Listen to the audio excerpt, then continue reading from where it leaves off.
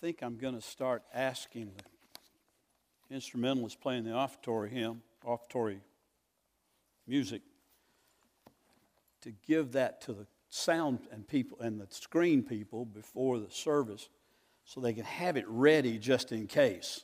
I'd love to have sung Only Your Mercy, Only Your Grace right now, but it's not ready, so we won't. Don't worry about it.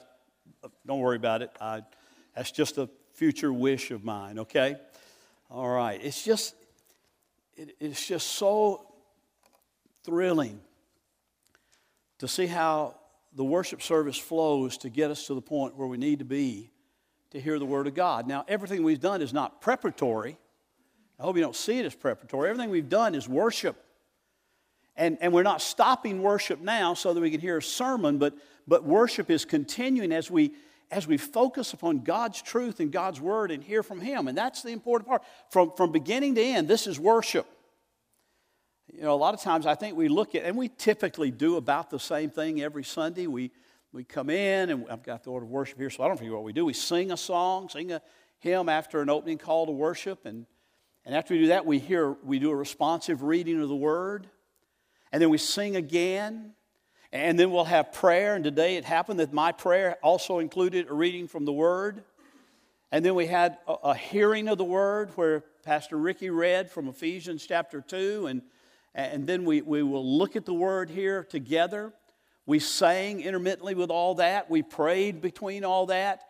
Everything we do is to get our hearts and our minds focused on what is important in this place today.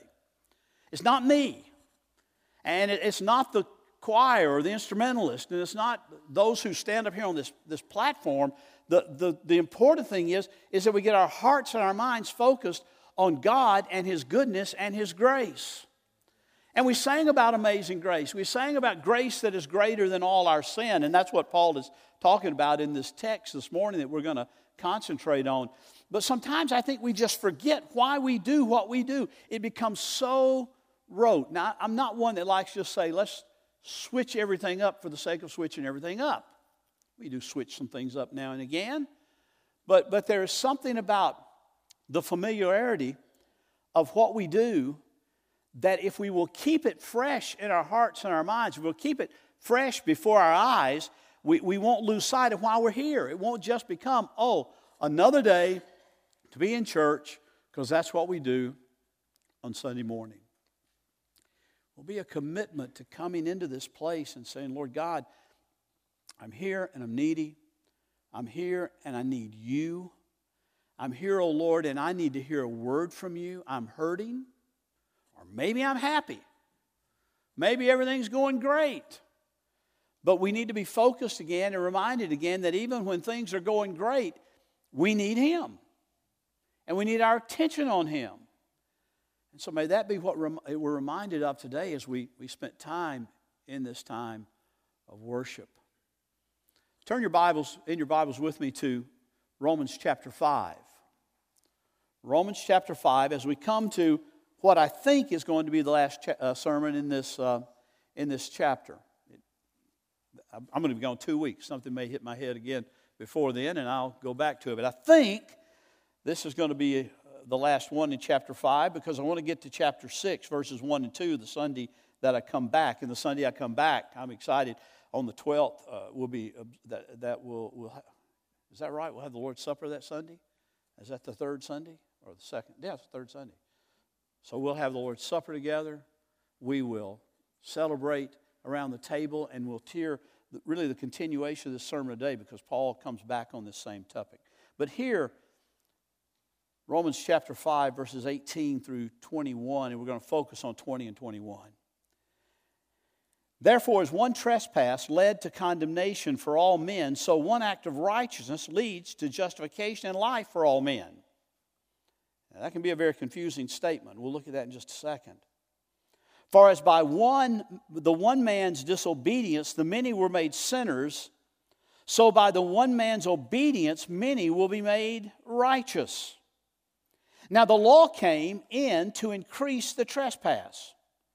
But where sin increased, grace abounded all the more.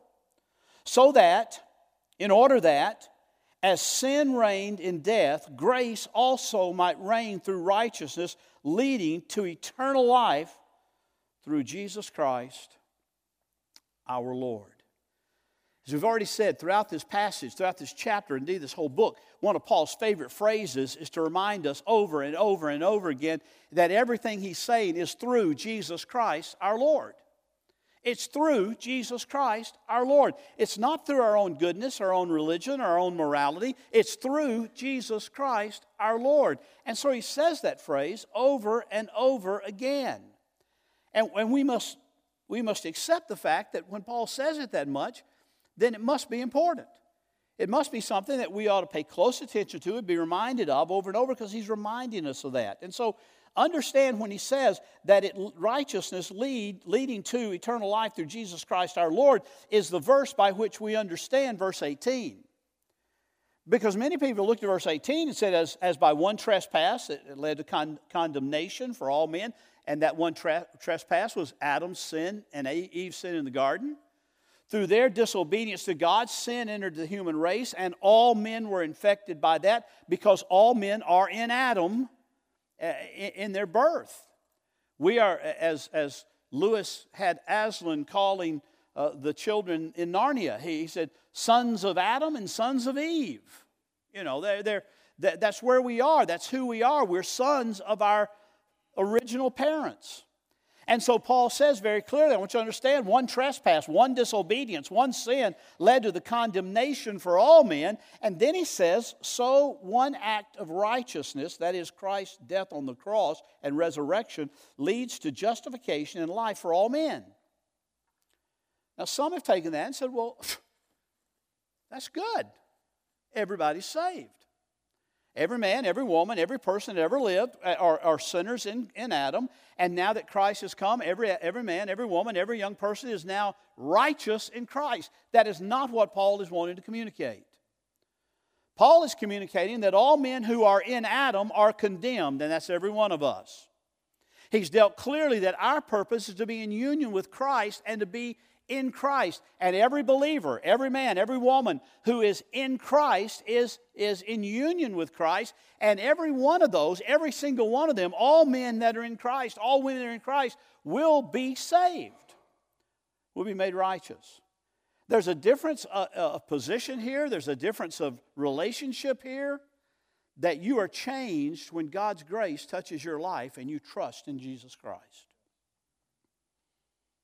It's not an automatic thing that because Adam sinned and sin came into the world and Jesus was righteous and gave himself as a sacrifice and a substitute, that because of that we're all made righteous. Everybody, the atheist and the pagan and everybody else, we're just all made righteous and we'll all be there in the end. Some believe that today, but they're far afield of what the Word of God has to say. Paul goes on to elaborate in verse 19. He says, for as by the one man's disobedience the many were made sinners, so by the one man's obedience the many will be made righteous. And Paul is not trying to compare numbers here. He's not saying, we're going to have so many that are disobedient and there's going to be an equal number, a greater number, or whatever. We don't know what the number is that are going to be made righteous. But he is saying, I want you to understand, Christ's obedience to God's will and God's purpose will be made righteous. Those who have trust in Jesus Christ. Those who place their faith in Christ. In Christ. In the family of Christ. Adopted by Christ into the family of God. Through Christ, through Jesus Christ, our Lord, as Paul would state. That's such an important concept for us to grasp. And until we grasp that, we're not really ready to move on in this book of Romans. Until we see that and understand that clearly, that there has been a gracious and great work done by God through our Lord Jesus Christ, our Lord, by the Holy Spirit. So Paul says, understand, many are going to be made righteous. Many are going to be made clothed in the righteousness of Christ. Many are going to have God and Christ's righteousness imputed to them. And if you're in Christ, that's where you stand today. If you're not in Christ, if you're not a believer, then you stand in Adam. And condemnation and sin are your way of life. It may sound like a bold assertion, but I want to make it anyway. But I think that these next two verses, verses 20 and 21, really can be seen as a summary of everything Paul's been saying up to this point. I think they are key to understanding the gospel. They really are a summary of salvation that has come to man through Jesus Christ. They're a summary of the gospel message. And we want to see that in these last two verses, 20 and 21.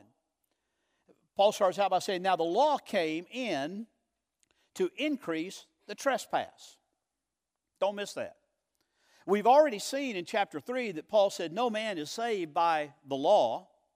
No man can come to God and be righteous by the law. It's just not a possibility, Paul says. But here he gives a little different angle on it, but he's saying basically the same thing. He said, now the law came in to increase the trespass. Wait a minute, Paul. I thought the law came so I could look at the law, be diligent to obey the law, and be a good person, and I can be made right with God by keeping the law. I thought the law was given. I thought the law came in order that I might be able to be made right with God by keeping the law. Paul says, no.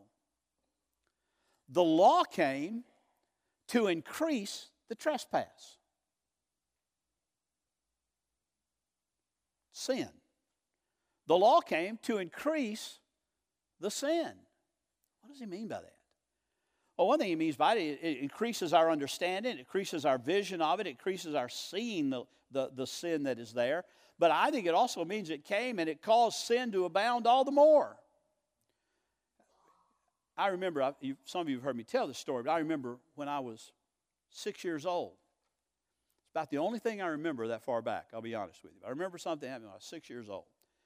My dad we raised English setter bird dogs, and we were building a pen for our English setters, and we were putting a foundation in the wire. So the wire went down into concrete that went about a foot deep in the ground, and we were doing this, and I was out helping Dad, 6 years old. And about all I could do to help him was turn on the concrete mixer and turn off the concrete mixer. That was about it, but I was there doing that. And as I was doing that, my dad said, as we got out there that particular morning, he said, now Billy, that's what he called me then. You don't have permission to do that. But he said, now Billy, whatever you do, when you are over here around this concrete mixer, do not touch that belt right there. You can turn it off and on. You can put stuff in it if I ask you to, but don't touch that belt. Oh, yeah, Dad, sure. Dad was over on the other side of the pen doing some stuff, digging stuff out, and he yelled over at me, and he said, hey, Billy, turn off the concrete mixer. So I ran over there, and I hit the switch, and I turned it off, and I'm watching that belt just go round and round, and it's starting to slow down. I said, well, it's slowed down now. I can probably touch it. And I did with my little finger. Just touched it. And somehow my little finger stuck on it, yanked it around, and you can still see the results of it today. It cut off the end of my little finger. I put it behind my back, and I went back around to Dad, and I guess he could see I was kind of flush and maybe red, or I don't know what I looked like, but he said, what'd you do? I didn't do anything. Why you got your hand behind your back? Oh, I just got it back there. Well, let me see your hand. Okay. I pulled it out, and as I pulled it out, the tip of that finger just flopped off. And blood squirted up. And me, who had been so quiet, so bold, so calm, screamed bloody murder. Went to the hospital, got it sewed up. The rest is history. You can view it if you'd like to as you go out today. But my point is this. I really never thought about touching that belt. It was not in my mind, not in my plans. I didn't think that belt was anything special. But when Dad laid down the law, when he gave the law, thou shalt not touch that belt, I had to touch it. I didn't care. I didn't care what it took. I didn't care what it did. I had to touch it. When God says, thou shalt have no other gods before me, we ought to be able to say, well, that ought to be self-evident. The God, the creator, the sustainer, the redeemer of all the world, why would we want any other gods before him? But when we hear that, we think, but what about me? I can't be my own God. I can't have my own idols. I can't do my own thing. No, I just want to do that. When we hear him say, thou shalt not steal, we want to say, well, we never thought about stealing, but, maybe just this year, just this one time on my taxes, I can fudge a little bit, and surely that's not really stealing. When the law says thou shalt not, thou shalt usually do it.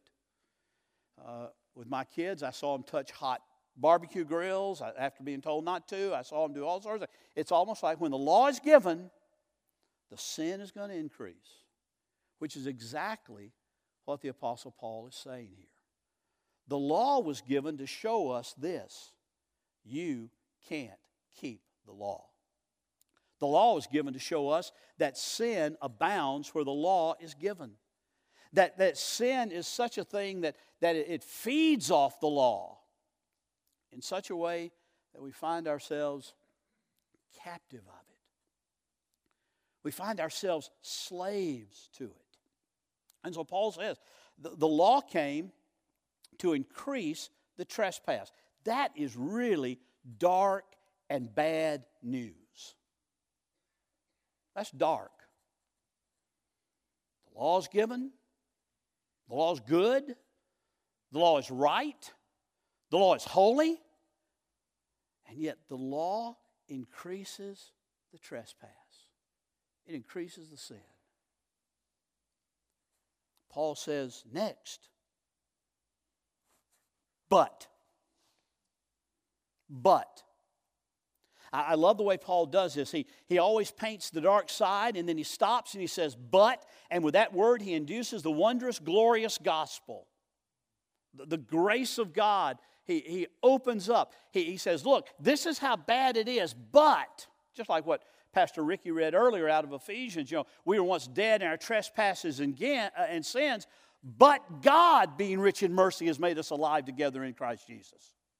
But, one author that I was reading, got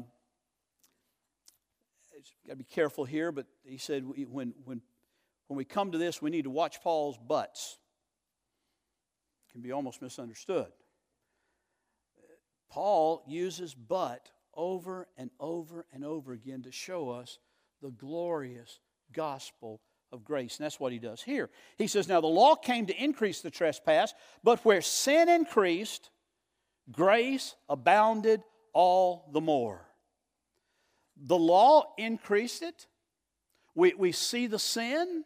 We acknowledge we should acknowledge the sin, but we see it compared to the law. We want it all the more. We sin all the more. But Paul says, where sin increased, grace abounded all the more. In other words, the title of this sermon is His Mercy is More. We sing a song by that title. We sang about Mercy Tree this morning. We sing about Amazing Grace. We sing about grace that is greater than our sin. That's what Paul is saying here. That's what Paul is wanting us to understand and understand clearly here. Where sin increased, grace abounded all the more. Now next week, or 2 weeks from today, as we get into chapter 6, you'll see Paul kind of clarifying that a bit, if you will.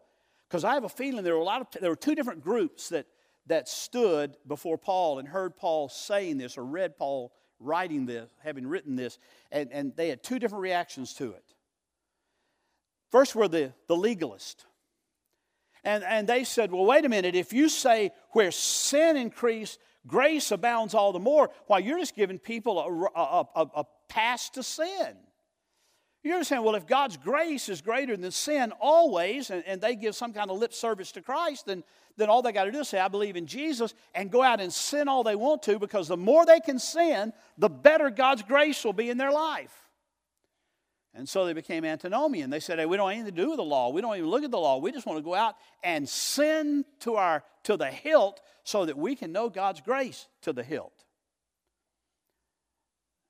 And they said, you're just giving excuse here to sin. You're giving excuse to people to be able to say, well, I'm in Christ, so I will just go out and sin. That is a misunderstanding of what Paul is talking about here.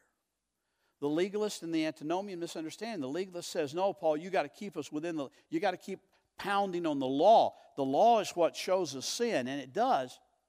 And the antinomian who says, oh, no law, no sin, or no law, so it doesn't judge our sin. We just go out and do what we want because God's grace is ultimately going to win out. Paul's going to tell us in verses 1 and 2 of chapter 6, you miss the boat if you're looking at that either way. When Paul says God's grace abounds all the more because of our sin, and when our sin increases, His grace is greater than our sin, He's wanting us to see that there's a magnificent, glorious work that takes place in the life of the believer. He uses the word abounding in verse 20.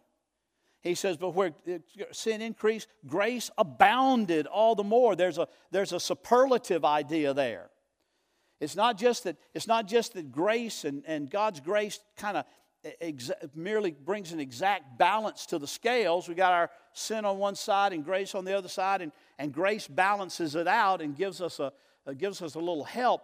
It's that grace overcomes. He says the abounding grace does much more than the sin and the law ever could. It brings about change. And again, along with through Jesus Christ our Lord, we know that Paul's other favorite phrase in chapter 5 is that two little words, much more.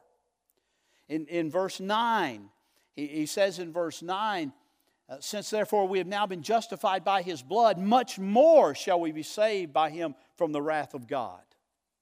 He says in verse 10, as he's talking about that same thing, for while we were enemies, we were reconciled to God by the death of His Son, much more, now that we are reconciled, we shall be saved by His life. Much more. Then he says down in verse 15, but the free gift is not like the trespass. For if many died through the one man's trespass, much more have the grace of God and the free gift by the grace of that one man, Jesus Christ, abounded for the many. Wow. In verse 17, we looked at last week also, he said, for if because of one man's trespass death reigned through that one man, much more will those who receive the abundance of grace and the free gift of righteousness reign in life through the one man, Jesus Christ.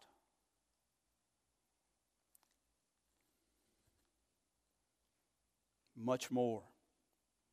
It abounds. It overcomes. The emphasis Paul is wanting to make with his use of abounding and much more is that God's grace is superlative. It's super joyous. It's super edifying. It's super cleansing. It's super life-giving. It is super grace abounding. I mean, going on. But the point that Paul wants to make, that this much more, this abounding, it is His abundant grace, His astonishing grace, His amazing grace, His grace that is greater than our sin, and that will give us, will impute to us His righteousness, that we might live in righteousness.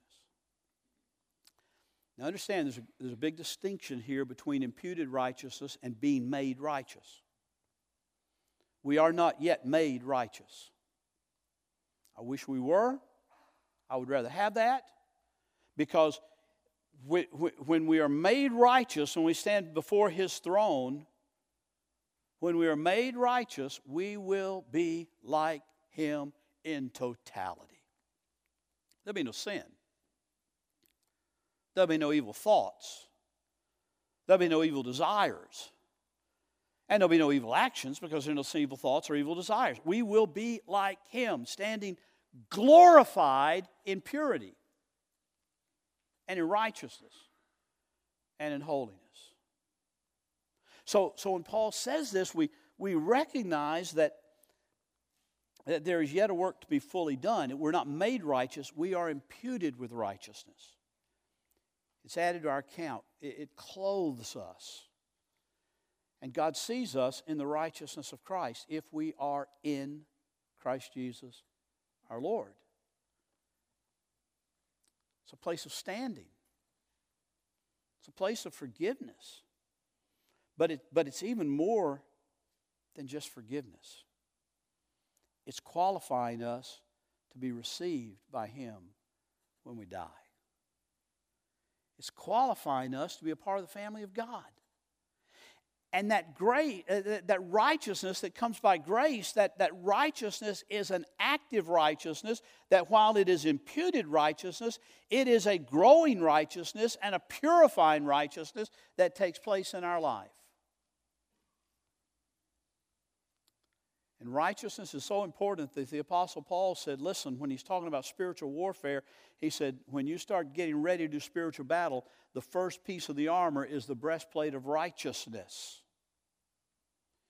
His imputed righteousness that is making a difference in our life every day to bring us into the likeness of Christ. Will you sin? Yes. Will you stumble and fall? Yes. Will you be happy in that sin and that stumbling and falling? Absolutely not. Because this righteousness that God gives is a redeeming righteousness that gives us a desire for His holiness. Gives us a desire, gives us a want for His holiness.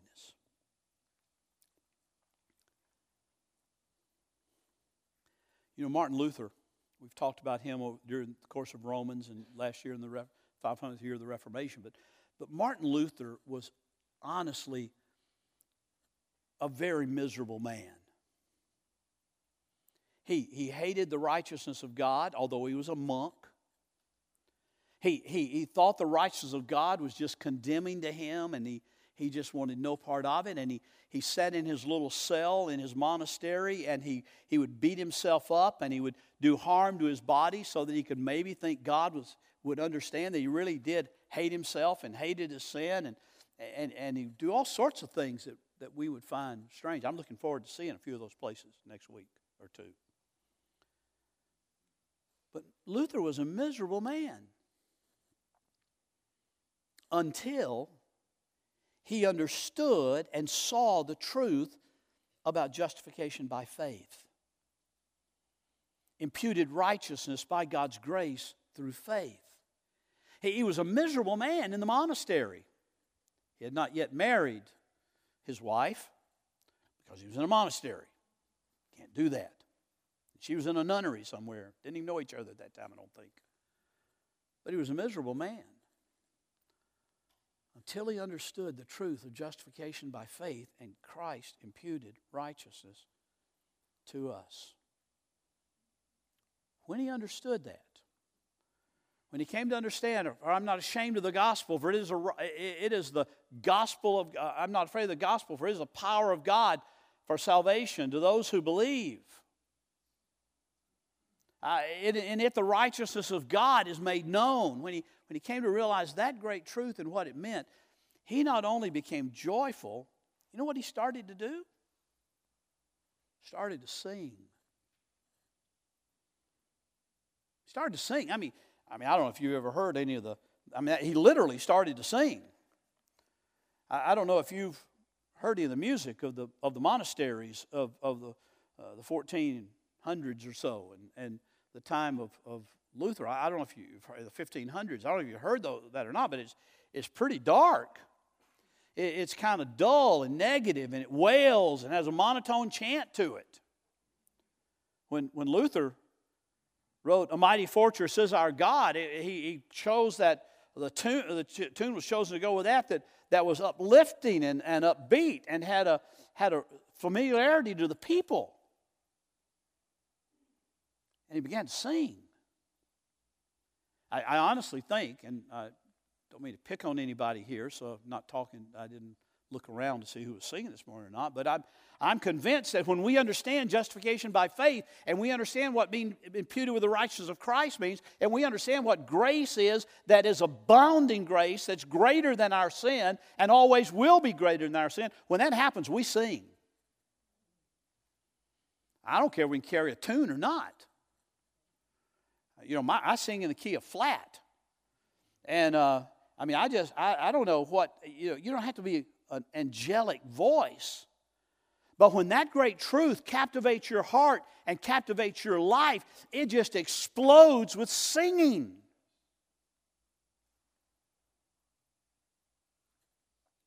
It did with Luther, and it will with you and me.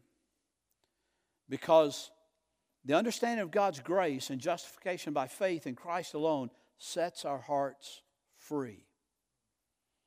Sets our hearts free.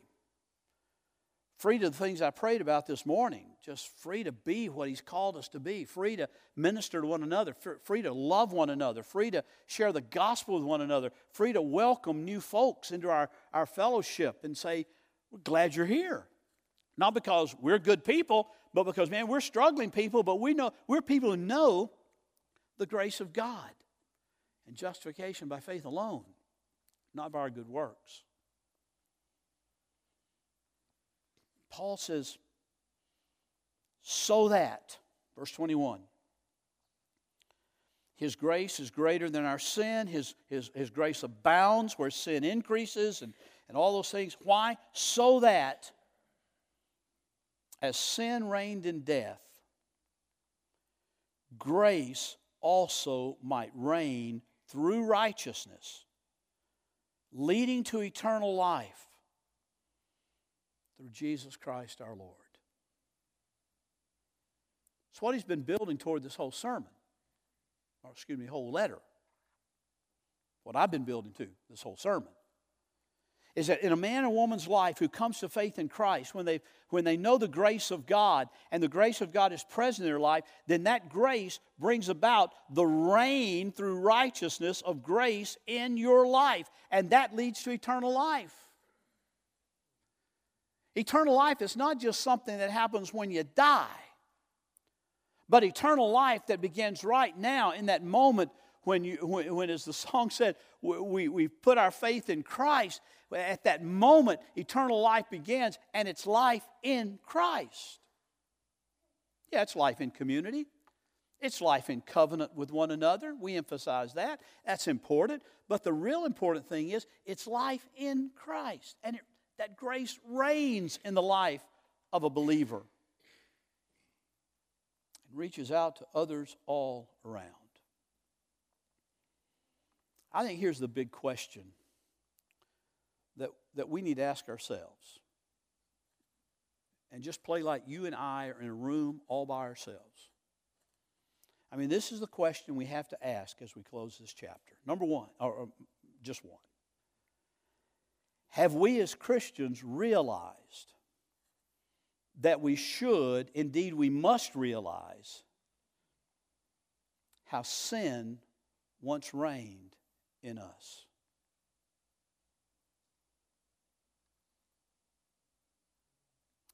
As Christians, have we realized just how much sin reigned in our life when we were in Adam? And consequently, have we now realized how free we have been set by the grace of God in that we are in Christ? Not freedom to sin, but freedom to do what God has called us to do. Not freedom to say, now I'm forgiven, so, and every sin I'm going to ever commit, God's going to forgive. By the way, that's true. And some in Paul's day are going to say, Paul, are you saying that we don't have to worry about sin anymore? He'll deal with that next time. The truth is, Paul is wanting us to see that we were captivated by sin and under the authority and the control of Satan in Adam. Trouble with us human beings and just by nature, us human creatures, is not simply that we do things that we should not do, but that we are under the domination of sin and Satan in Adam. What God's wondrous grace has done is not only to enable us to live a better life, but it's to set us free in Christ Jesus.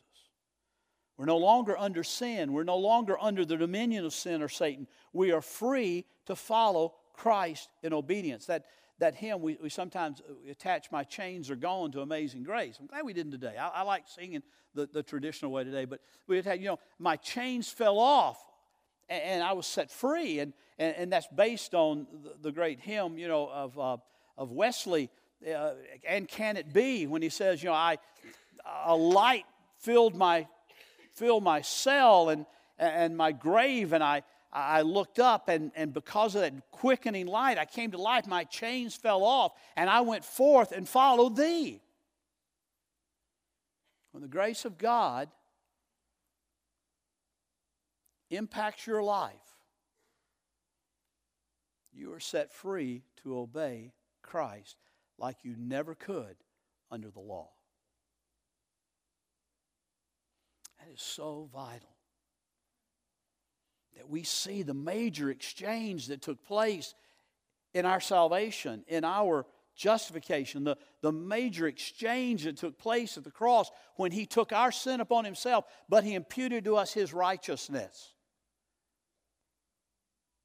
It was not just a matter of, okay, I'm going to add Jesus to my life. I'll still love my pleasures, and I'll still love my sin, and I'll still love not obeying God, but I'm going to add Jesus, and that'll make everything all right. It does not. Christianity is not adding Jesus to your life. Christianity is being transformed by the presence of Christ in your life.